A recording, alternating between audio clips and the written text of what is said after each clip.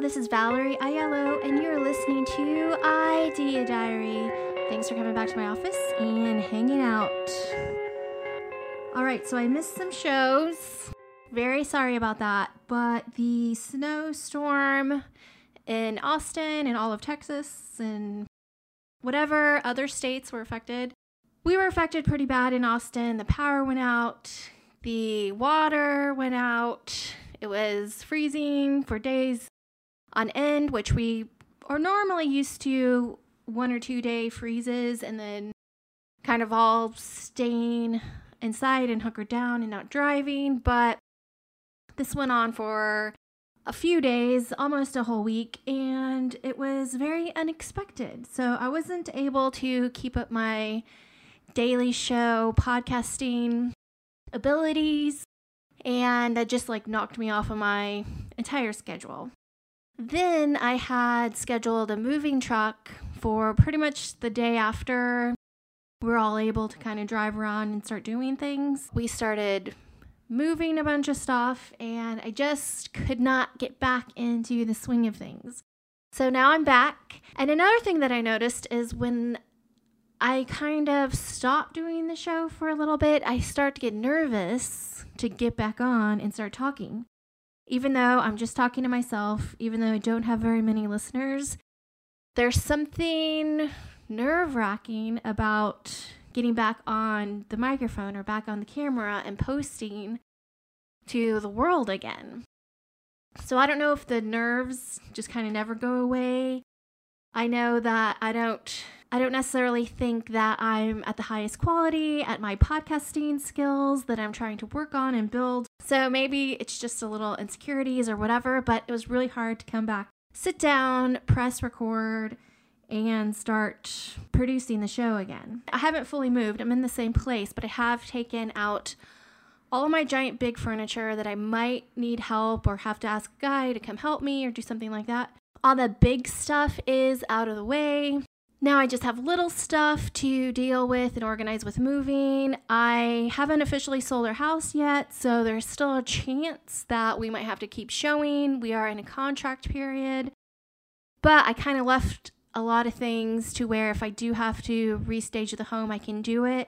And we do have our bed still. But I am going to give the bed away once we finally move out of the house. I feel so much more organized. Even though I do have things in storage, I just feel that lift that you feel when you kind of get rid of a bunch of stuff and you start becoming a minimalist and you realize how much your mind can expand because you don't have a bunch of stuff you may not necessarily need all in your space. So I'm feeling great. I have my computer fully organized. I put anything that I wasn't currently using on my external hard drive. I backed up all of my old material from another external hard drive all onto one brand new one. So I'm just totally organized and cleaned up, ready to go, and onto a lot of new projects. Yeah, it just feels great. My workspace is awesome. So there's this person on YouTube named Darlene Desi, and she has a YouTube channel. It's sort of that cottage core, slow living, cinematic, really slow type of YouTube channel where she's kind of romanticizing even the most simplest things and kind of making boredom look beautiful. And those things just so inspire me because I feel like we value hustle so much and we value just go and achieve all the time. And really, you can be young. I mean, I'm not in my 20s anymore, but it's the fact that a young person can say, you know what, I want to simplify everything. I want to live in a cottage in the woods and just live this kind of fairy tale magical lifestyle for a minute. I feel like you can do that young. You don't have to wait until you retire to achieve things. So I really do love all these quiet living YouTubers, and a lot of them all seem to be really great with their camera, have really great lenses, are really great with color editing every single video to look the same every single time. I don't know if I'd ever be able to achieve that level of film and editing consistency, because I think I'm a little bit more ADD when it comes to film. And plus, I could take the nicest camera in the world and shoot with it, and it ends up looking like a 1980s camcorder. There's just something that when I touch cameras and technology, it ends up looking dark and gritty and weird. And I do like that. So it is my style, but I can get annoyed that it can never get that like crisp, cool, clean look, which is why I film a lot in black and white. And I edit a lot in black and white because I just feel like it captures some style inside me when I'm shooting stuff. So I am a little bit jealous of all the YouTubers that are able to get such beauty in such simple things. It did inspire me to start up doing some TikToks again. So I am going to add doing a daily TikTok into my little schedule and routine.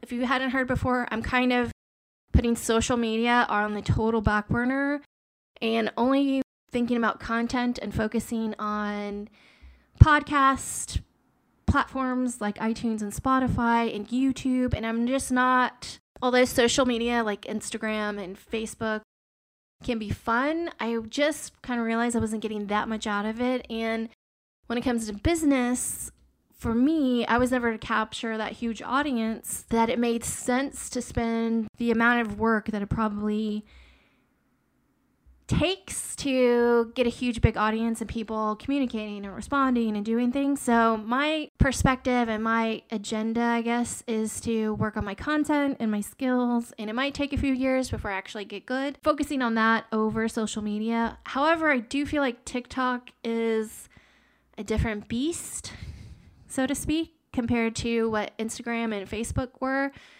Instagram and Facebook just feel kind of boring and old to me. Not that it's totally pointless to be there, but for business, it just doesn't feel worth the time invested. When I go into TikTok, it seems so much faster, and the content you can create inside TikTok is just a lot cooler and a lot more fun. I see with Instagram Reels, Instagram's trying to keep up with the level of creativity that someone can create inside their platform.